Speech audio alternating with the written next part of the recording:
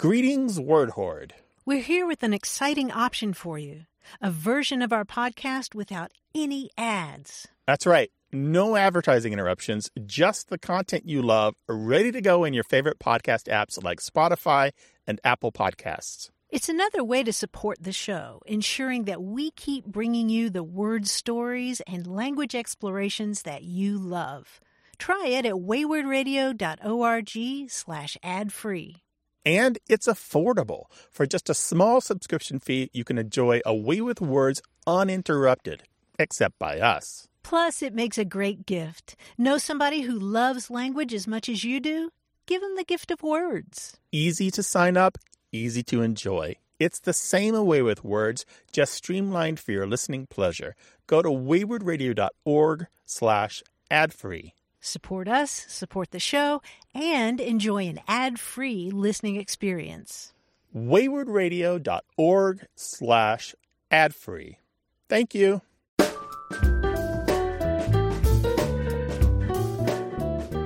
Welcome to another summer minicast of A Way with Words. I'm Martha Barnett. We're on our regular summer hiatus, but you think that's going to stop us from talking? No way. In fact, here's a call we couldn't wait to share with you. Hi, this is Chris Mareks calling from San Diego, California. Welcome, hello, Chris in San Diego. What's cooking in San Diego? Well, the weather is certainly beautiful, and we're cooking a little because it's nice and warm out today. Yeah. What else is new? Right, exactly. So I was raised in New Jersey, and although I live out here now, and when I was a kid, I spent an awful lot of time with a local family, the parents and siblings of a good friend of mine who were Jewish people, and they were Reformed Jews living in New Jersey, and they use a lot of Yiddish expressions. And I'm not Jewish from my family, and one of the expressions they use all the time was "Hak me" and "Chinik," and we heard it a lot. And I picked up a lot of Yiddishisms from them from being around them so much. Uh-huh. And I always wondered, and they did too, actually, what exactly does that mean? I mean, we knew what it meant contextually. When Mrs. Steinberg said to me, "Hock me and Chinik already," it meant, you're driving me crazy, leave me alone. But literally, we never knew what it really meant. Do you have any guesses at all on what it might have meant? Well, I've asked a lot of people this question, a lot of Jewish folks who actually have the same experience I have. They all know the expression, but they don't know what it means. Mm-hmm. And some people, just the other day at my office, a woman said she thought it meant, like, hawk is a reference to hawking your wares or hawking your wares, and in Chinik is to China. So it's like you're kind of driving me nuts so much that you're driving me nuts to China, so to speak. Like, that's how far you're driving me crazy. So, well, but I don't know how true that is. I mean, who knows? Not really, no. But I didn't think it would be. It's a good guess, but... bonus points for trying, but not really, no. The reason that we know this expression is because it's treated in almost all the books that I have about Yiddish. It's very well known in all the different dialects of Yiddish that have shown up in the United States.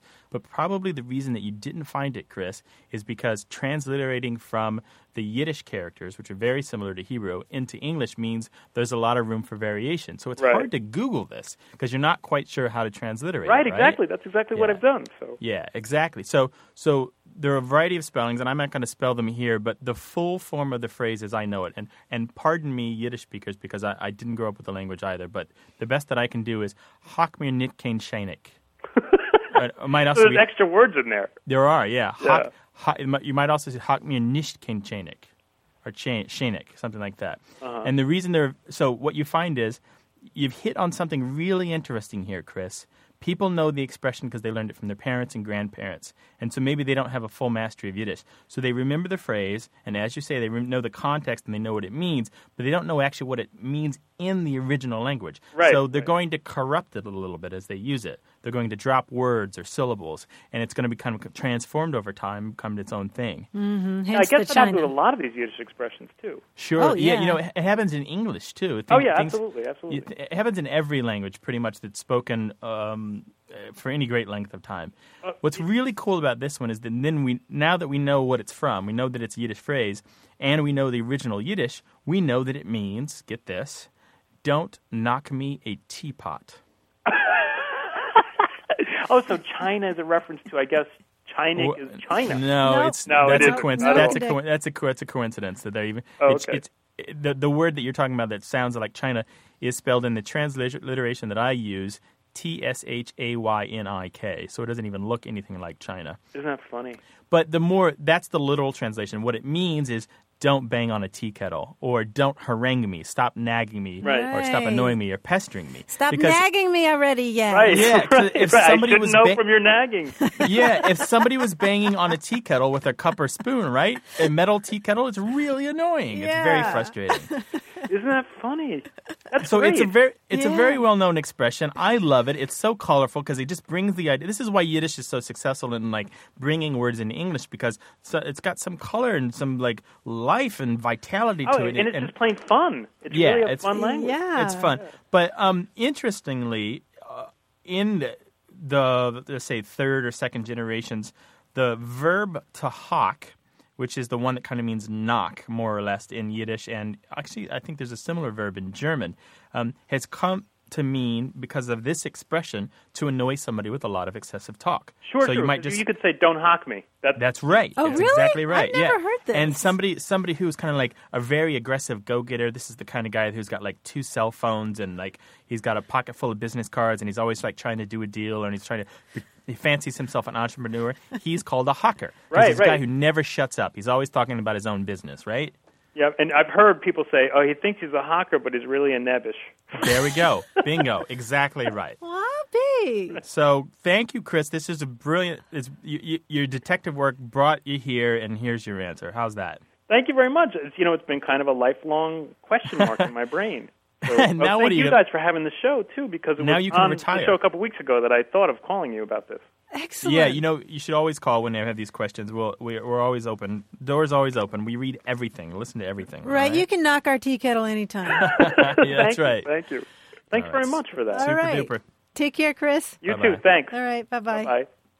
Well, we do love those lifelong question marks. In fact, we'd love to hear about any kind of punctuation that's rattling around in your brain. Question marks, exclamation points, maybe some ellipses. Email your questions and comments to words@waywardradio.org or call us anytime to leave a message. The number's 1-877-929-9673. That's 1-877-WAYWARD. And if you just can't wait to chat about some aspect of language, your favorite Yiddishism perhaps, drop by our discussion forum. That's at waywardradio.org/discussion. And one more thing. If you want to know more about this marvelous Yiddish expression, Hak mir nicht ken Shenik, check out a book by Michael Wex. It's called Born to Kvetch, and it's one of my favorites. In it, Michael offers some surprising insights into this phrase. Among other things, he explains how it was popularized by the Three Stooges. To read an excerpt from Born to Kvetch, go to our website. The address is waywardradio.org. We should be so lucky to have you visit. You never write, you never call. For A Way with Words, I'm Martha Barnett. I'm ready yet.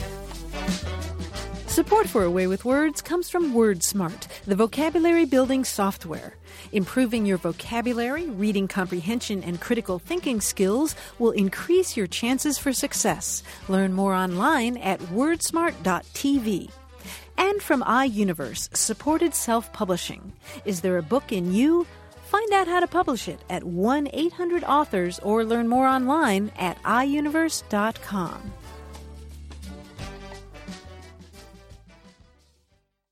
Hey, listeners, we have a favor to ask. We'd love for you to fill out our listener survey at gum.fm/words. Your feedback is crucial. It's quick, and it helps us make our show even better. It shapes our show, helps us plan, and ensures we're bringing you the content you love. That's gum.fm/WORDS. Thanks for being a part of what we do. Thank you.